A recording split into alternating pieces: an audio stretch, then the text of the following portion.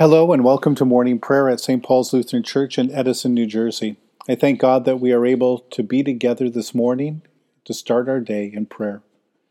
Today is Friday, and this is now the season after Pentecost. Today we continue our reading of 2 Corinthians. We're coming close to the end. We'll finish this up on Monday, and I'm interested in knowing which book you would like to explore next, perhaps a book from the Old Testament. Please feel free to share your thoughts or where we think we should go next by sending me an email at pastorjim2006@icloud.com. And now we begin our time of prayer in silence. In the name of the Father, and of the Son, and of the Holy Spirit. Amen. O Lord, open my lips, and my mouth shall proclaim your praise. Glory to the Father, and to the Son, and to the Holy Spirit, as it was in the beginning, is now, and will be forever. Amen. Give glory to God, our light and our life. O come, let us worship and praise. Come, let us sing to the Lord. Let us shout for joy to the rock of our salvation. Let us come before God's presence with thanksgiving and raise a loud shout to the Lord with psalms.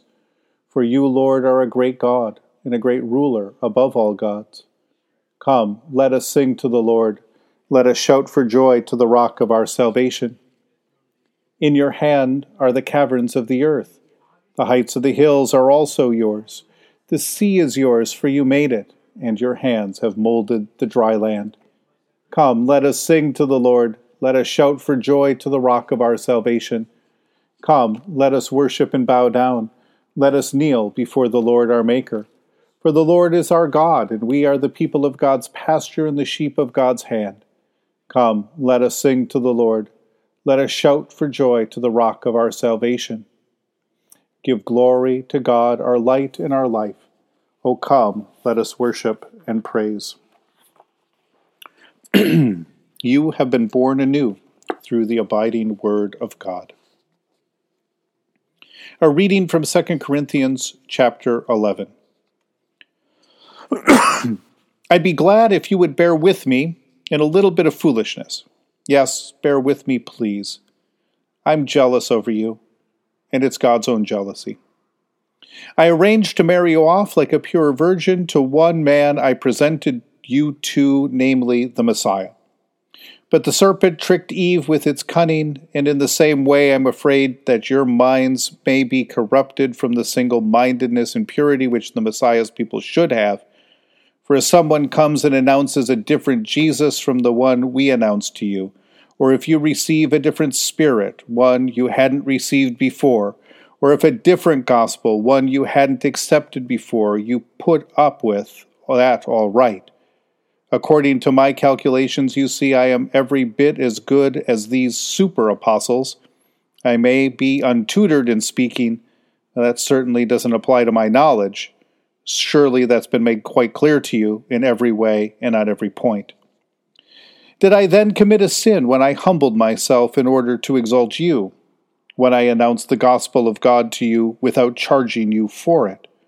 I robbed other churches by accepting payment from them in order to serve you, and when I was with you and was in need of anything, I didn't lay any burden on anybody, because my needs were more than met by the brothers who came from Macedonia. That's how I stopped myself from being a burden to you, and I intend to carry on in the same way. As the Messiah's truthfulness is in me, this boast of mine will not be silenced in the regions of Achaia. Why? Because I don't love you?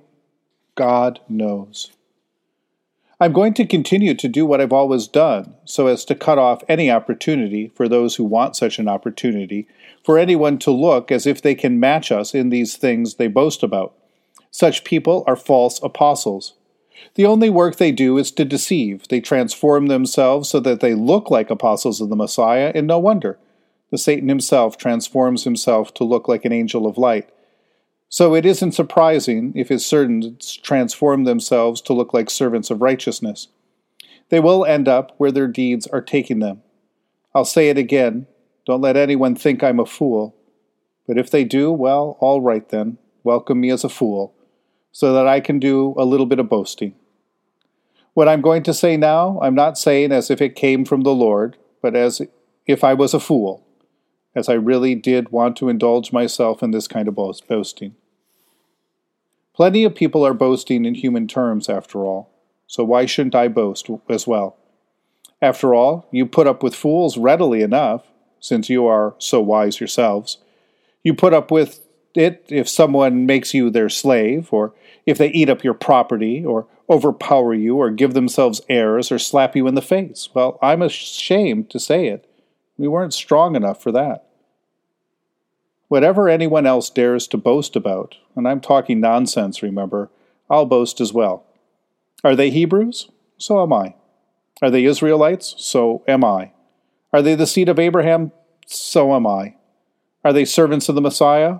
I'm talking like a raving madman. I am a better one. I've worked harder. I've been in prison more often, been beaten more times than I can count. And I've often been close to death. 5 times I've had the Jewish beating, 40 lashes less one. 3 times I was beaten with rods. Once I was stoned. 3 times I was shipwrecked. I was adrift in sea for a night and a day. I've been constantly traveling, facing dangers from rivers, dangers from brigands, dangers from my own people, dangers from foreigners, dangers in towns, dangers in the countryside, dangers at sea, dangers from false believers. I've toiled and labored. I've burned the candle at both ends. I've been hungry and thirsty. I've gone without food altogether. I've been cold and naked. Quite apart from all that, I have this daily pressure on me, my care for all the churches. Who is weak? And I'm not weak. Who is offended without me burning with shame? If I must boast, I will boast of my weakness. The God and Father of the Lord Jesus, who is blessed forever, knows that I am not lying. In Damascus, King Aretas, the local ruler, was guarding the city of Damascus so that he could capture me. I was let down in a basket through a window over a wall, and I escaped his clutches. The word of the Lord. Thanks be to God. If the Corinthians want to boast about the splendidly appointed and eloquent apostles that they have now welcomed into their community, lavished with gifts and taken under their patronage, Paul himself will engage in a little boasting, and he will boast in exactly the same things that make him so unappealing a figure to some in Corinth.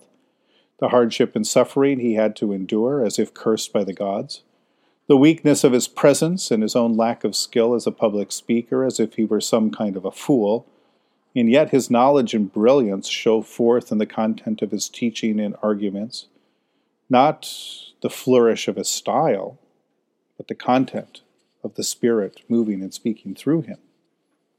His resume as an apostle, especially his resume of suffering, is impressive. That he even presses on is even more impressive. In light of the litany of all that Paul has endured, how can anyone dare to call him weak? And yet we, too, know how easy it is to chase after shiny things, the next best thing. Some superstar that comes to town, a celebrity preacher.